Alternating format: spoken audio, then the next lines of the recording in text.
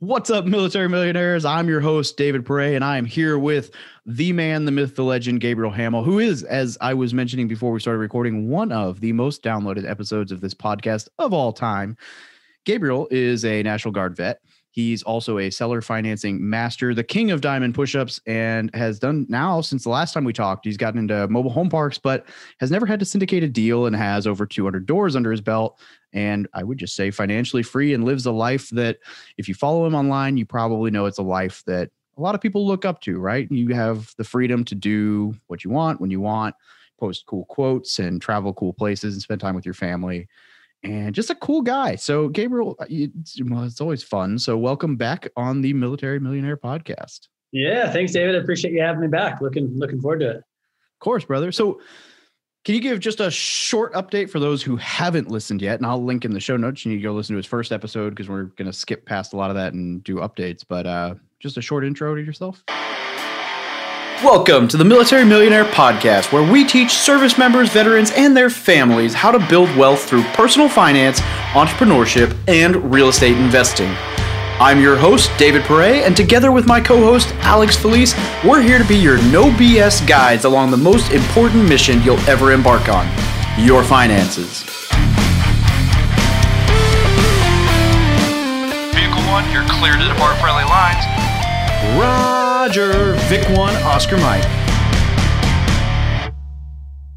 Yeah. I don't want to cover too much of the same stuff as last time, but kind of a quick intro. High school wasn't my thing. I stayed in high school mostly for the social aspect, and I was a high school wrestler. And I read Rich Dad Poor Dad a couple years after high school, and I was like, yes, this makes sense. First book I ever read where I'm going, this actually makes sense. Also, to back up, I had joined the Army National Guard in 1999.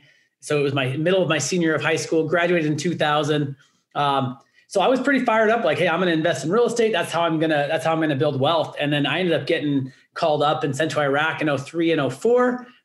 And so I hadn't bought a property yet, but I was determined. And I said this probably last time, but I was telling all my buddies, like, I'm going to come back. I'm going to build wealth. I'm going to be financially free. And I'm going to do that through real estate.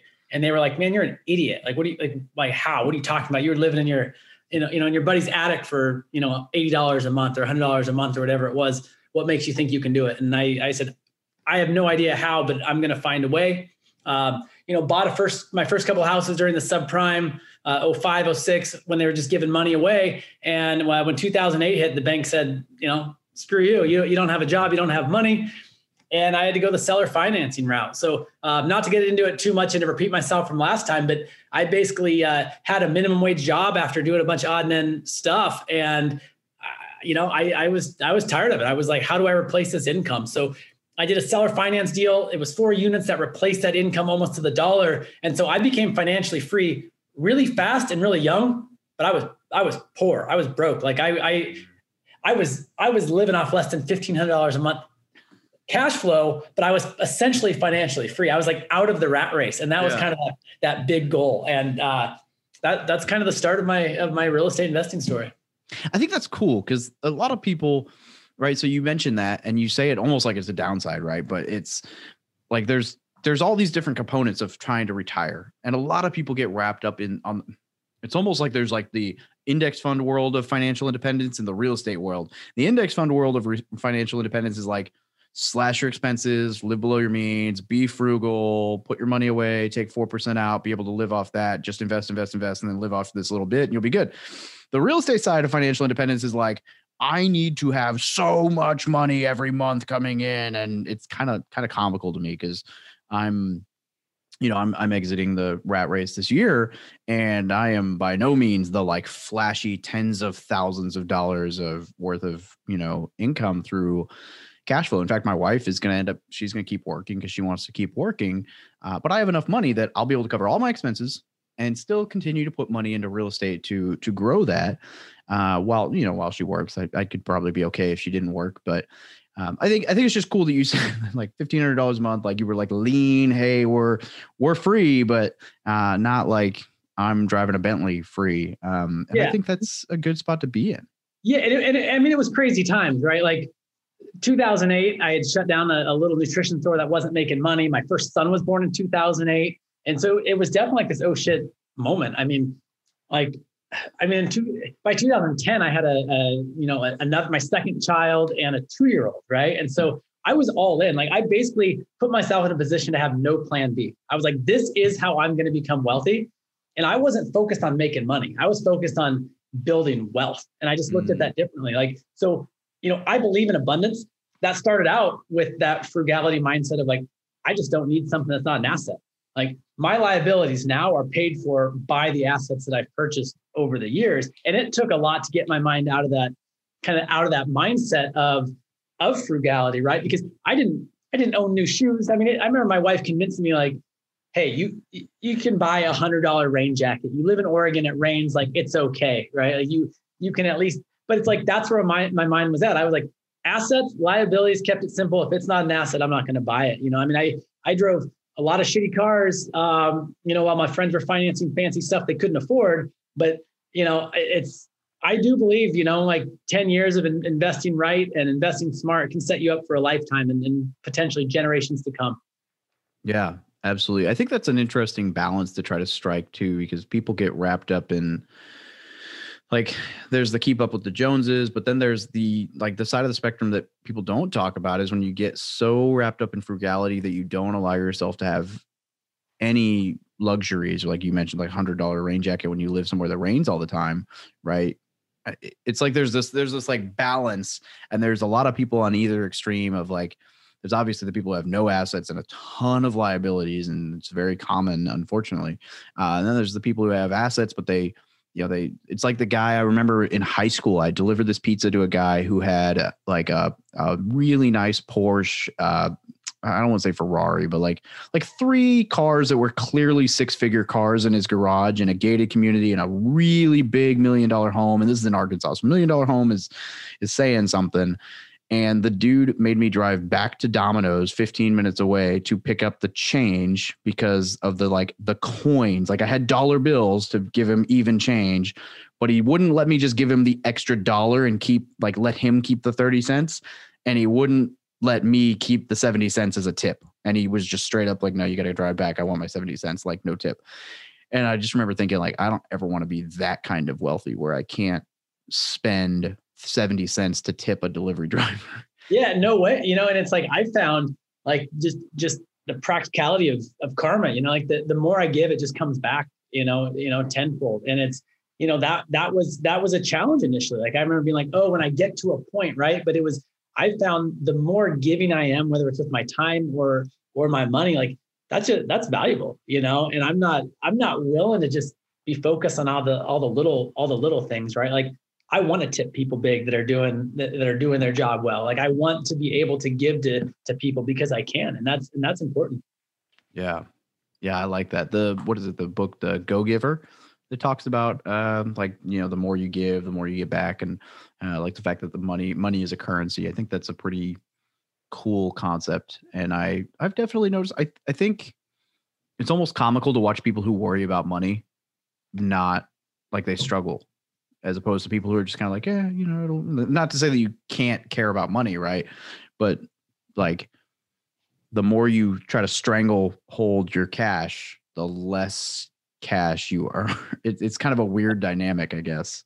No, I agree 100%. I mean, I look at money as a game, right? And unless someone's willing to, and there's a handful of people, like I know one personally, right, that completely lived off grid, did their own thing. Like they had essentially time freedom, right? Like they were living their life that way. But most people in some way are tied into money in some way. They either work for it, and I've had a lot of people throughout, especially when I first started, buying real estate, would say, oh, I don't care about money.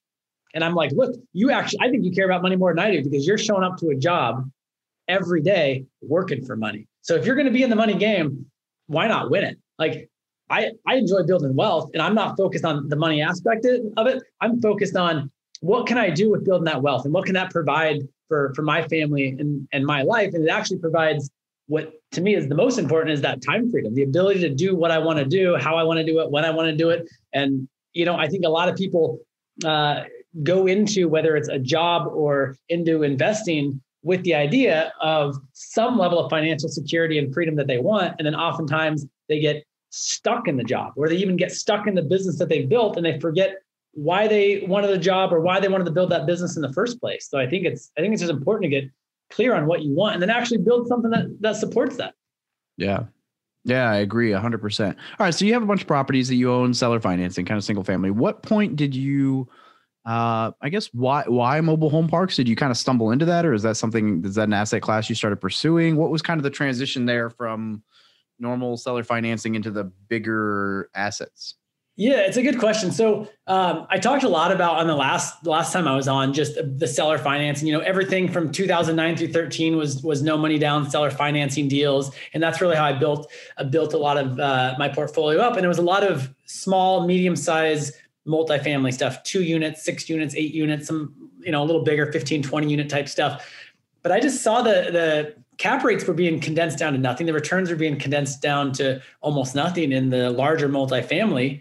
And I just felt like there was an opportunity in the mobile home park space. I felt like it's fairly recession proof. I feel like they operate a lot like multifamily. There's a lot of upside. And a lot of the sellers, a lot of the owners of these mobile home parks, they're very familiar with seller financing. And, there is financing for mobile home parks, but there hasn't always been, and it's not as typical as, say, a single family home or even multifamily. And so the conversation with a mobile home park owner on seller financing is pretty easy to have, because those sellers, in a lot of cases, have purchased with seller financing or they sold with seller financing before. So it's just an easy conversation to have.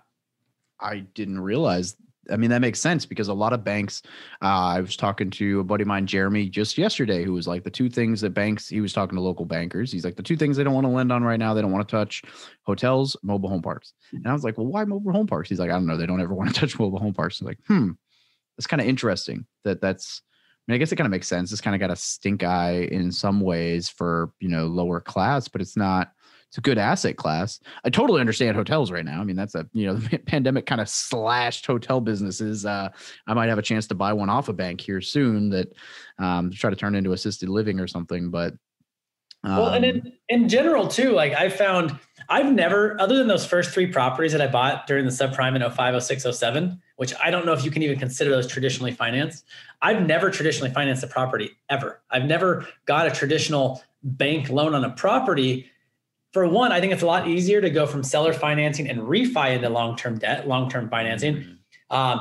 Eventually, after doing this for a decade, I borrowed private money and hard money. Same thing. I feel like it's a lot easier to go in with less money, own the property, and it's a lot easier to refi into long-term debt because you already own the asset. And I think banks are willing. I mean, everything I bought in 09 through 13, I refinanced in 2014 because all those properties appraised out. If I would have tried to buy those during that time with bank financing, they would have wanted me to bring 30% to the table every single time. So if you own an asset that cash flows, whether you bought it with private money, hard money, seller financing, and you've come into that deal with way less money down, it cash flows when you buy it, and there's upside potential, and you can get that property to function as you plan. I think it's just easier to do that value add and then refi. Yeah, I mean, I agree completely. In fact, we talked about it. We mentioned it briefly before the recording, but my best deal, really the only thing I've ever had seller financing in. I've done a lot of low money down deals where it was either like a cash purchase on a property where I got it for like 20% of the ARV, or maybe even less in some cases. I just bought a property for $12,000. Like, awesome. Yeah, okay. Yeah, I'll pay cash for that. Okay. I don't really worry about whatever. But I've also, I've done some other like FHA, whatever. But the one property that I bought with seller financing involved was 85% bank, 10% seller. I paid like 4.9% down on a 10 unit. And I was in the process of refinancing, and I've already refinanced and paid everyone out, including myself, but I was going to refinance again and pull more capital out and reinvest it. And I just got an off-market offer that was enough to, it's like, oh, okay, that's 1,000% return. I'll walk. But I mean, I paid $10,900 down on a property because of like $20,000 in seller financing and then the remainder bank. And I would have never been able to get into that property.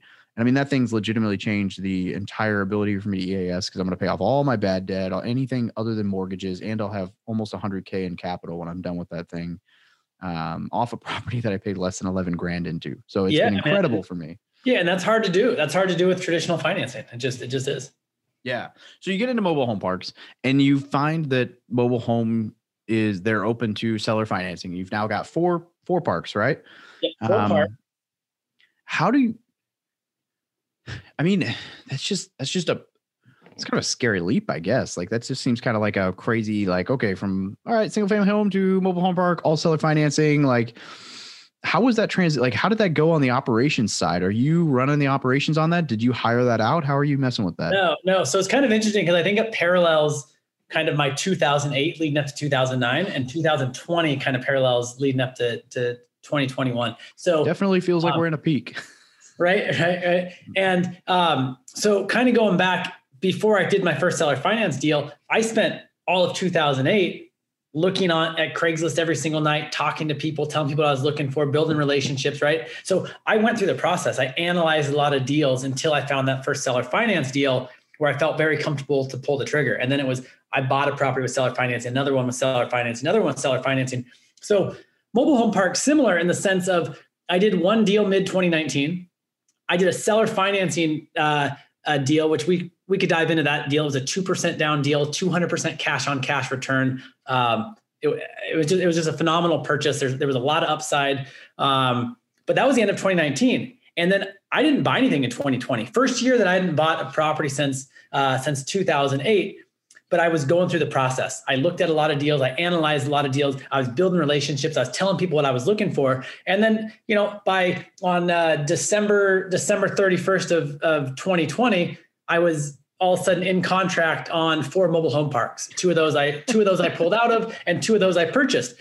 Part of that was like, hey, I need to quit fucking around. I'm going to buy some mobile home parks like 2021. Not that I was actually fucking around. I mean, I was going through that process, but it's just, I was pushing down the dominoes. And so when it came an opportunity to buy these parks, I was ready to pull the trigger. And I think that's important, whether it's a high market, low market, you got to go through the process. You have to talk to people. You have to build relationships. You have to analyze deals.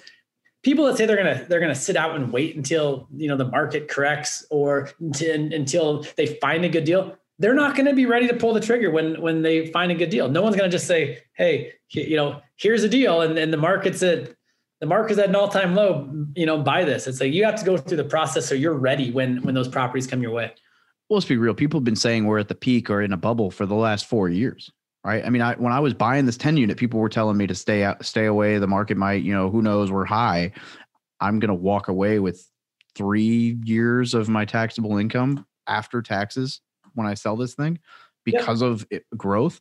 And I mean, that might not have happened, but it cash flowed the whole time I owned it. So I think that's the key, right? Can you hold it right now as the numbers are, whether it goes up or down? And I think that's huge. I mean, and if you, especially like you said, if you're getting in the process and you're talking to people and you're probably not finding, I mean, I don't know, you might have bought something on the MLS, but I would imagine that a large majority of what you're buying is off market deals or negotiations with people or just people who came and brought something to you or, I mean, the last 4 or 5 houses I've bought have been, while this market is crazy hot, nothing stays on the market, and they're all well under market value because I'm not hunting with real estate agent online. I'm finding my own deals, talking to other investors.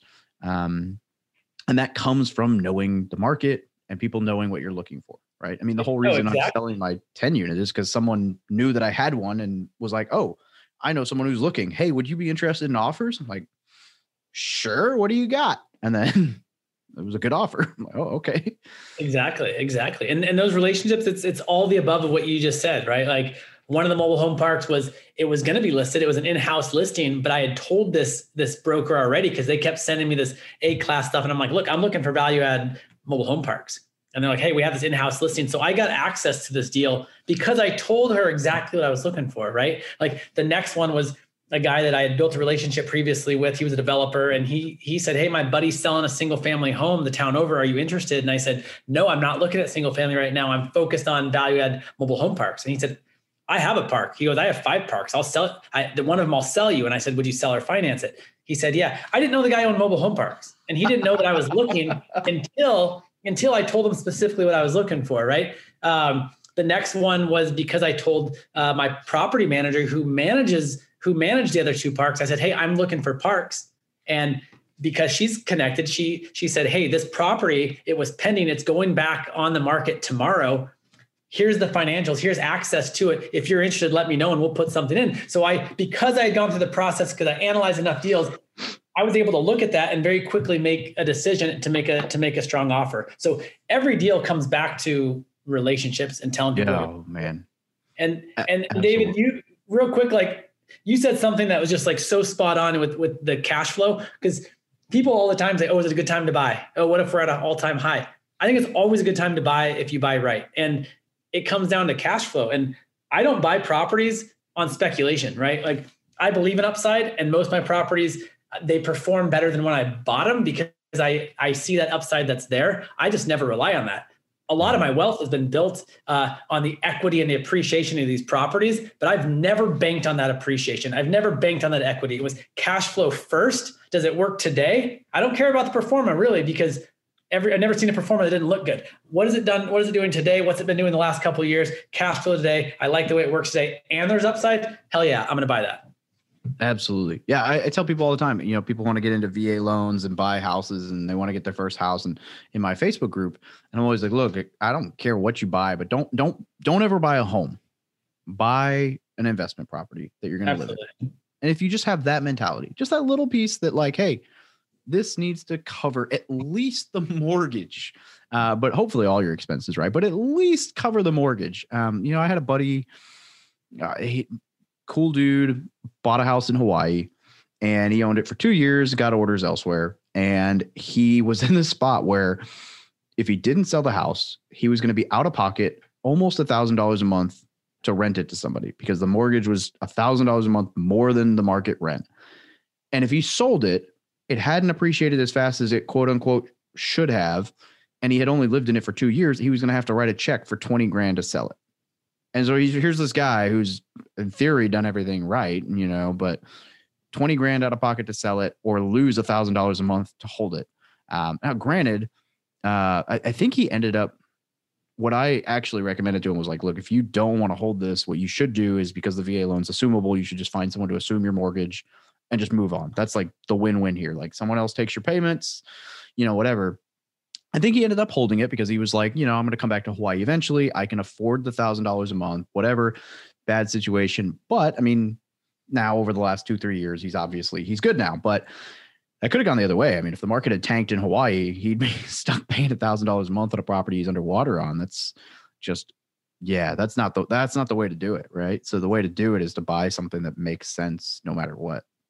Yeah. And I mean, it's, I get people make large amounts of money in, like banking on appreciation and that upside. I just watched a lot of people get their ass kicked in 2008. And I listened to a lot of people. I mean, in 2008, I owned 3 houses, right? So I was listening to the people who got their ass kicked in 2008 that were much more experienced to me leading up to that, who said, we lost millions speculating.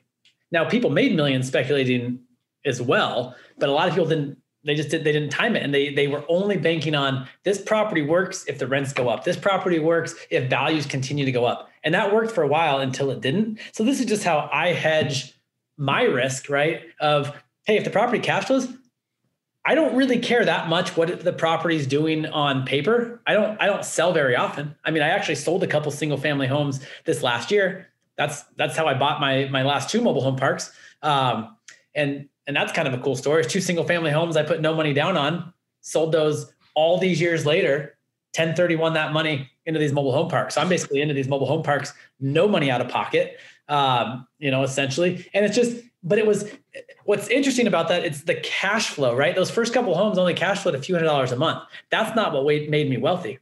But in 2020 to go, okay, these properties are now worth this much. I can keep cash flowing a little bit off these single family homes, or I can exchange that equity for some larger purchases, right? And it's the cash flow that got me to that position in 2020 to say, all right, I have options. And it's about that. I had options, right? What's up, military millionaires? I wanted to briefly talk about a service I offer that a whole lot of people don't seem to know about, and I guess that's a failure on my part for not having discussed it enough. So look, finding a realtor that understands investing and or the VA loan or both is not always the easiest thing in the world. And finding a lender, same thing. So what I have started doing is I've built I have a large network, but I've started to compile it all together finally as a legitimate Excel document driven, location driven list for you guys, essentially. So what it is basically just my way of helping connect you with a realtor or a lender that I know personally and have vetted and talked to and understand that they're not going to screw you. And what I do is, like, for example, I had a market where I had 2 or 3 agents that I all sent the same person as a connection, said, hey man, I trust, I know all of these, let me know what you think. And they all said the same agent and same thing. So what I've done is if there's multiple agents in the same market, I choose the best one, and that's who I'm going to hook you up with. But the whole point of this is just to help ensure that you get connected to the best agent. So if that is something that you would like, just go to the website, go to FromMilitaryToMillionaire.com/VA-Realtor/ or just reach out to me on Instagram or Facebook, whatever. I'll send you the link, or you can find it on the resources page of the website. But look, all it is a way to help connect you with an agent who's going to hook you up. No, I don't charge a fee for you. No, I don't charge a fee for the agent. It's just a way to hook you guys up. At the end of the day, as a buyer, you're not going to pay for a realtor anyway. So, ta-da, it's magic. You might as well use one. As far as VA lender, I've got a really good one that I work with and know very well. There's several others that are pretty good, and I'll probably try to steer you away from some companies that I just don't think are very reputable or have been very helpful. So, if this is a service that sounds good to you for free $99, then reach out. And if not, then enjoy the show right now. Yeah. I mean, I think that's the huge piece here, right? Is if you can't afford to hold the property, then it doesn't matter if it's going to appreciate. And people get wrapped up in it'll appreciate. Okay, fine. But how many properties can you buy at a negative cash flow? Yeah, I mean, exactly. not that many, right? So I think that's, if you want to scale, even if it's only $100 a month that you make on this property, real estate will appreciate over time unless you like buy in Detroit in the 1970s, but I think if you buy right, I think that's the key, right? So are you, so you're park owned homes. So this is four mobile home parks that you have now. Are you doing the old, try to sell off all the homes and just own the lots at this point? Yeah, so it's interesting. So all these mobile home parks, I have a 43 unit, a 38 unit, and a couple 30 units. They all have some stick built on there. So a couple of the park, one of them has like an 8 unit stick built, like 8 studio apartments on the property. I have to own that. Some of the parks came with park owned homes. I've sold some of those back to tenants. I've seller financed some of those back to tenants. Some I've sold for cash. One of them I'm about to just give away because I just don't want it. It's there's more value in giving it away than doing all the maintenance required. And I don't manage these parks. I have great property management, in these parks, I rely heavily on good property management. I don't have on-site managers at any of my parks. There were on-sites when I bought them. For the majority of on-sites at the parks, the ones that I've bought, they have free rent and they're not really doing anything. Right. And so that doesn't make sense. Yeah. So it's, and then the value add component, we mentioned earlier kind of how like with multifamily, the value add component is a lot of these parks, if they're poorly managed or under rented, if there's some deferred maintenance, there's some small things like the first 2 parks I bought, rents hadn't been increased in 4.5 and 5 years. And utilities weren't being built back, and they were so below market rent. So one of the parks doing a really small increase in rent and 6 months later billing back utilities was a very low impact on the tenants. They're still below market rent. So low impact on the tenants, but that was a $30,000 a year net swing, a net profit on my part without spending any money, right? Now I put some money into the parks, but it was literally my property manager sending out a notice to the tenants. And, 6 months later, this property, the NOI is up $30,000 a year. And, there's just little things. One of the parks had 3 years worth of leaves covering 3 pads, a ton of leaves. It cost $600 to clean up leaves.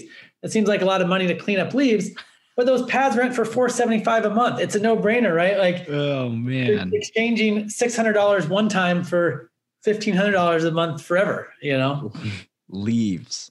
That's something you don't hear every day, right? Like that's I mean, that's a crazy example. So I tell people all the time, people get so wrapped up in, they buy a property, they want to jack up the income because that's the sexy thing of real estate investing. But the most productive thing you can do is get rid of an expense like immediately, because that's finite. Like that's infinite. You can, if you cut an expense like taxes, or in your case, getting rid of a home that you would have to renovate and not having to do any of the maintenance on a home. I mean, that's a huge upside compared to, yeah, okay, you're making less income, quote unquote, if you're renting the lot instead of the home and the lot, but you're making so much better off by not having to do any of the headache, any of the expenses, any of the maintenance, any of the handyman stuff. Like, that's hilarious to me though, because that means whoever you bought the place from had thousands of dollars a month worth of leaves sitting there and just never like, leaves. Yeah, and actually, the owner of that particular property is a fairly sophisticated investor, but that his time and energy wasn't in the mobile home park space. So his time and energy was developing, and so he had a manager that managed it, but she lived far from the property. So even the manager's time and energy wasn't spent on the park. It wasn't being advertised. There wasn't a lot. So it wasn't even that he didn't know investing. His time and energy just wasn't on the park. Like that just wasn't his priority. So it created that opportunity. And I kind of, your question was also about, do I own the mobile homes? And you kind of answered that. Like, I don't want to own the mobile homes, right? Because the parks that I bought, when I look at the expenses from the previous owners, it's always on the park owned homes. It's always maintenance and repairs on the park owned homes. And then the tenants, when they own it, if they own their own home, their pride of ownership goes up. They want to clean the unit up. They want it to look nice. And if they're renting it, I mean, in a mobile home, sure, the rent might be higher, but you're going to get beat up in repairs and maintenance that would, not be any different than if they were paying pad rent and they were covering their own expenses and making the property look nice. So, yeah, I mean, a personal example, I have a home right now. Me and my roommate bought it. We bought a small, like 5-unit, 4-building portfolio that we took over from a lady. One of the homes is about an hour east of where we invest. I don't really want anything to do with it, but whatever. So I'm trying to convince the lady who is a tenant, her and her husband, to just basically, buy it via lease option from me. And we're in negotiations and, it's back and forth. But when I was home, I drove out there and it's got a lot of deferred maintenance. Like, it's one of those homes where, like, the reason I'm trying to get rid of this thing is because I don't want them to move out and I get stuck with the bill repairing it. But I was talking to the lady and just trying to build rapport. And I asked her what her husband does. And the guy's a contractor. Like, he does drywall and paint and, general, like, home renovation type contractor stuff. I was like, oh. She's like, yeah, and there's all this. And she was kind of complaining about some of the stuff the previous landlord hadn't done. And we were kind of fixing some of it up for her. And she said it for herself. She was like, well, if we've thought about buying this place, the guy, well, if we owned it, we would just do all this. But because we don't own it, why are we going to do the maintenance ourselves? So we kind of just left it because we figured the landlord would deal with it when we move out. And I'm like, that's it. Like, that's the golden ticket. Like, please buy this damn house and take care of it yourself. So I don't have to, because at this point, like, you're literally telling me you're just letting it go to rot because it's not yours. I mean, the pride of ownership thing is huge, because they're going to take way better care if they own it, or even if they don't end up executing the lease, if they think they're going to own it, or there's a chance they're going to own it, than they ever will as tenants. I think that's true of all of us. I think back to how I treated my dad's minivan when I was in high school compared to how I treat my cars. Yep. So the poor Honda Odyssey. But oh man, that's a really good point. But I think that's I don't own any mobile home parks. I would, if the opportunity comes around, I'd love to jump on one at some point. But when I first heard someone mention the idea of selling all the homes as fast as possible to just own the lots, that's such a great strategy. I love that aspect of mobile homes. I mean, that's just cool. You can't do that anywhere else. Yeah. And, and it's just like within real estate, right? Like, there's so many ways to be successful in real estate, even in the mobile home park space. I mean, there's guys that are doing large infills and, it's a high capital expense to bring in new homes, but there's guys doing that and and girls doing that, and they're kicking ass doing that as well. So there's not just one way. With the parks that I own, it makes a lot more sense to sell these back than me bring in these brand new, homes and to have that huge capital expense. I'd rather get rid of the expense of the home and do it that way. But there's more than one right way. And that's how I've chosen to do it on these particular parks. I love it. Love it. So what is I mean, I guess what's next? So you're still obviously prefer the seller financing side of the world. Is mobile home parks kind of the focal point for this year, or? It is. Yeah, it is right now. I mean, I don't know if it'll always be that. Like I'm one that, I'll get focused, but I'm also willing to shift when I see changes. I think there's going to be opportunity in the commercial space with I think there's going to be, sadly, a lot of businesses shutting down, not reopening. But again, some of that would be speculation. And so, we'll see. But at this time, the mobile home park space is where I'm focused, 30 units and above. I really won't look at almost anything else besides 30 units and above, just to keep my focus. The first time I said that, I kept having all these like amazing single family homes sent my way. And I was like buying them. And I was like, I gotta stop because I need to. So I stopped looking at single family and right now focus on mobile home park space. I like it. All right. So I'm going to kind of shift gears a little bit from the real estate side. So you've been effectively financially independent now for a decade, if not a little bit longer, actually. Well, a little bit more. Yeah, a little bit more. Yeah, which is phenomenal. And so I'm going to ask these questions as a guy who's headed that route this year, I guess, officially. Although, I mean, I'll still be in the reserves, so I guess not 100%, but whatever. It's exciting. And that's exciting. I'm excited for you. I'm stoked. Yeah, it can't come fast enough at this point. I finally, over the last 6 months, we mentioned before recording, I finally hit the point where I'm like, okay, yeah, I'm ready. The last year has been like, I think this is the right decision. The people that are saying that this is the right decision are the people I want to be in 10 years. And the people who are telling me that this is the wrong decision, I don't want their life. So, okay, I'm on the right track. But over the last 6 months, it's become obvious, like, okay, this is the right call. I'm in the right spot. This is going to be good. And you know in your gut. I mean, I've talked to you enough times to know like you're ready. And then once you're there, it's like you have time and energy to be all in. Like you make it happen. So that's kind of my question is I've been hearing from people, one of the harder things as I talk to guys like Alex or Felice or Doug Nordman or some of these guys who are completely independent, I've been hearing that it's a lot harder to be completely financially free than you think, like finding stuff to do with your free time and keeping yourself occupied. So I'm curious, obviously you're still doing real estate. So I think that's going to be me. I'm still going to run a business. I'm still going to keep myself busy. But I guess, is there anything you wish you'd known when you officially were done with the workforce that first time? I don't know. I mean, for me, like I was really focused on that initial push, right? Like that initial, like, hey, I want to be financial free. And it was about the money and it was about the building the wealth. But, I had to reflect on that a little bit, right? Like there was a period of time where like I was so obsessed with it that it became an unhealthy thing, right? Like it almost ruined my marriage. Like my wife and I separated for, just getting vulnerable here. Like, we separated for 6 months when the kids were, 2 and 4, around like 2.5, 4.5, 5, something, and that was hard because, I was so focused on that. And I realized I had put all my time and energy into, and it wasn't even my time and energy. It was like, that's where my mind was at. I was so focused on my dream of what I wanted to do. And it wasn't until kind of that moment, I was like, what am I doing? What am I actually building? What's actually important to me? And I realized, I had read these books on real estate. I'm studying real estate. I'm focused on real estate. Had I ever read a marriage book? Have I read a parenting book? Have I, all these other aspects of my life. And it was interesting. Once I got away from focusing on the real estate and the money and was really more focused on the personal development, it was really a reflection of like, what do I want? I want to be the best version of myself. How do I become the best version of myself? Once my focus became there, everything in my life started to prosper, including the real estate, right? So I was less focused on that because what I realized is it wasn't even the money that I was after. Like I didn't want to just swim in a pile of money. What I wanted was the freedom of my time. I wanted to be able to hang out with my family.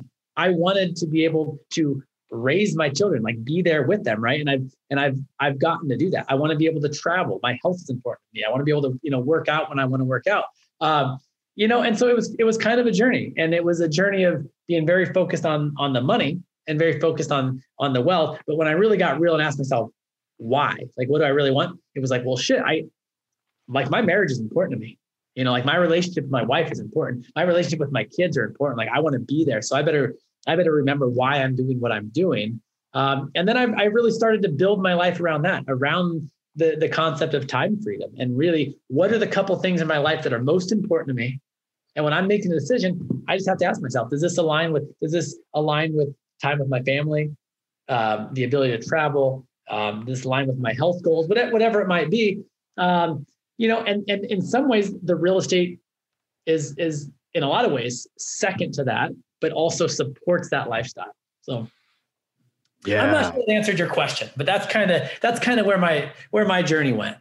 No, that's good. So, I mean, while we're being somewhat vulnerable, right? I'm geo bachelor right now. So about a year and a half ago, I moved to California, and in the time frame of moving here, my wife got a job offer at her old school in Missouri, and I have a stepson, and Dad didn't really want kid not living in Missouri, and there was just a lot of stuff. So they moved back to Missouri about a year and a half ago, with the intent that she's a school counselor, so she can come out for the whole summer. She can come out for Christmas, spring break, fall break. I can go there, yada, yada, yada. Then pandemic happened and we saw each other twice last year. And it has been, terrible. Like I thought in my head, like, oh yeah, this would just be like a deployment, oh yeah, 6 months, a year, don't see your kids. Like, yeah, but when you forget on a deployment, it's like a mission. You got all this cool stuff. You're hanging out with the guys. And I was basically coming home to an empty house every night. Finally got a roommate and things have started to go. It hasn't been easy at all. And that's kind of one of my fears is like, I'm kind of a workaholic, I guess. So like, okay, I'm going to find things to fill my void. So I'm going to be very intentional when I go back about, okay, you just set like specified work hours. I need to make sure there are days or months or whatever, where I am not doing the grind and hanging out with the family, because I've seen that suffer. I mean, we've not been great over the last year, and not because we aren't per se, but just because of circumstances. So I could totally see. So I appreciate the vulnerability there, because I can see getting wrapped up in that focus and being like, oh man. So well, and what it really fears. Yeah, what it came down to was my own bullshit. Like I was so focused on my dreams, right? Like I didn't make it a we thing, right? And so it's once I got clear on, hey, what's really important, then it's easier to make that decision, right? So like now it's a lot more we. Like we're a family unit, right? Like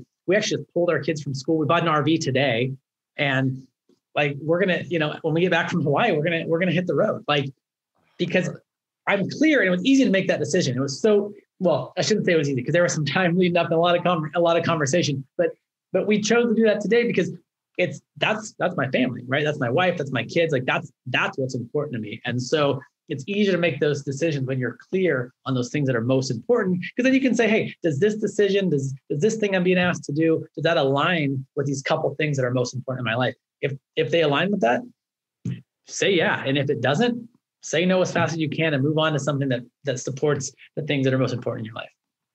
I like that. I mean, that's a concept that a lot of people talk about on the business side, but not a lot of people mention it on the family side. And it's just as important to be clear on what adds to your relationship. And I love that you mentioned marriage books. I mean, I've definitely read a couple of those types of books this year. And that's helped a ton. You just need to buy some mobile home parks all around the country so you can park your, RV in your own place as you travel. Right. Right. That's cool. And you know what?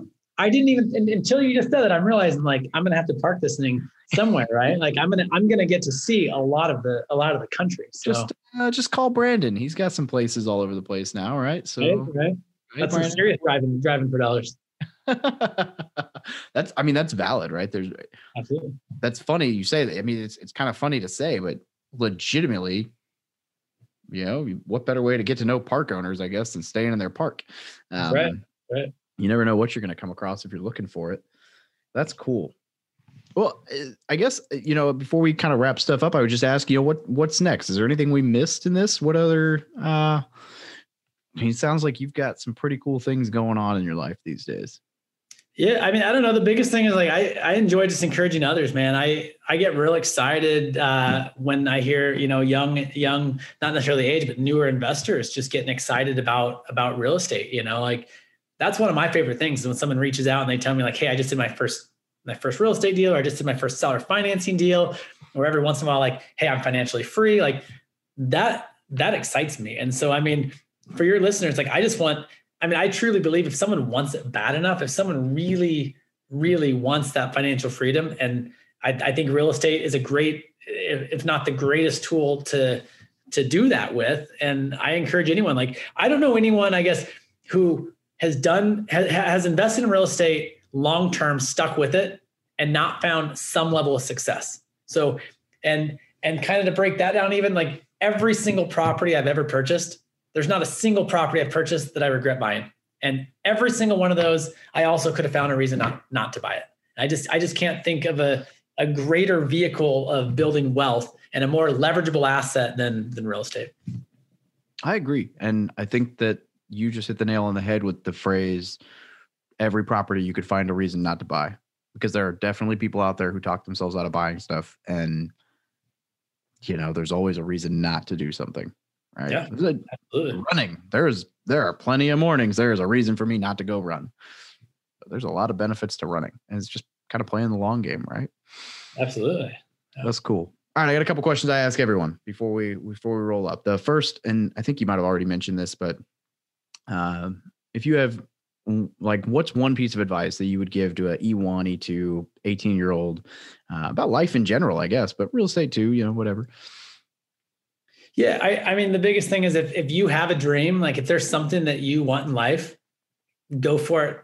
Go all in. I mean, I'm a big believer in tripling down on your strengths and knowing what those are, knowing what's important to you, and going all in. I like it. And then what's a resource, book, course, website, whatever that you'd recommend to anybody getting started in real estate?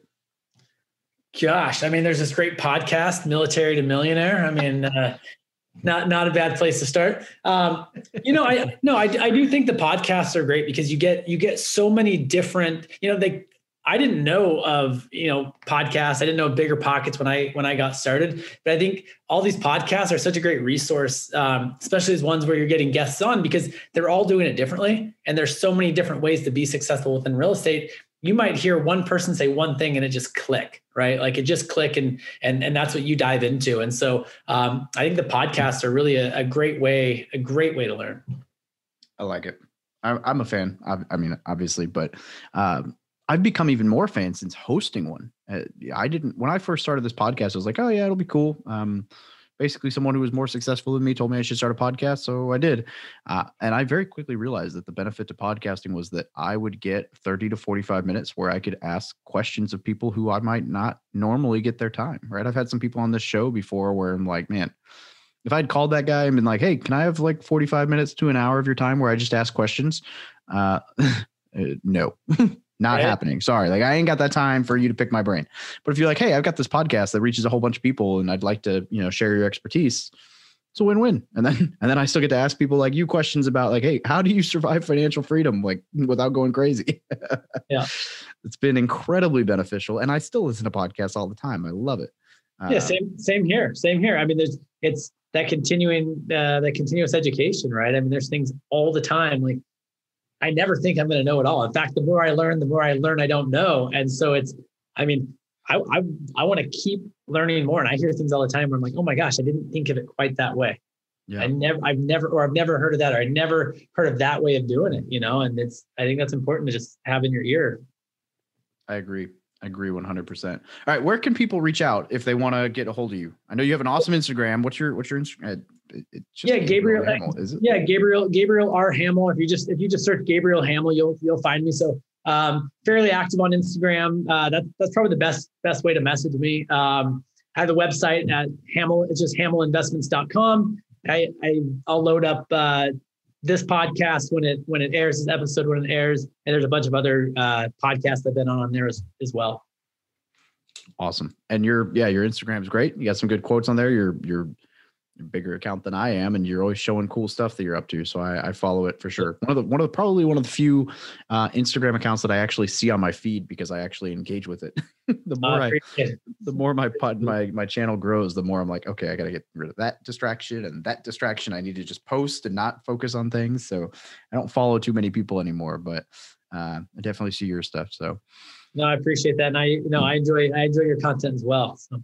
Well, thanks, Gabriel. This is a pleasure. Always a pleasure. I look forward to, post-pandemic, whenever meetups start happening again, getting to hang out again at whether it's BP Con or wherever we run into each other next, Maui, who knows? But This has been good, brother. And I thank you very much for being a guest. Yeah, thank you, David. I appreciate it truly. Thank you for listening to another episode about my journey from military to millionaire. If you liked it, be sure to visit FromMilitaryToMillionaire.com/podcast to subscribe to future podcasts. While you're there, we'd love for you to rate the show, give us a review on iTunes. Now get out there and take action.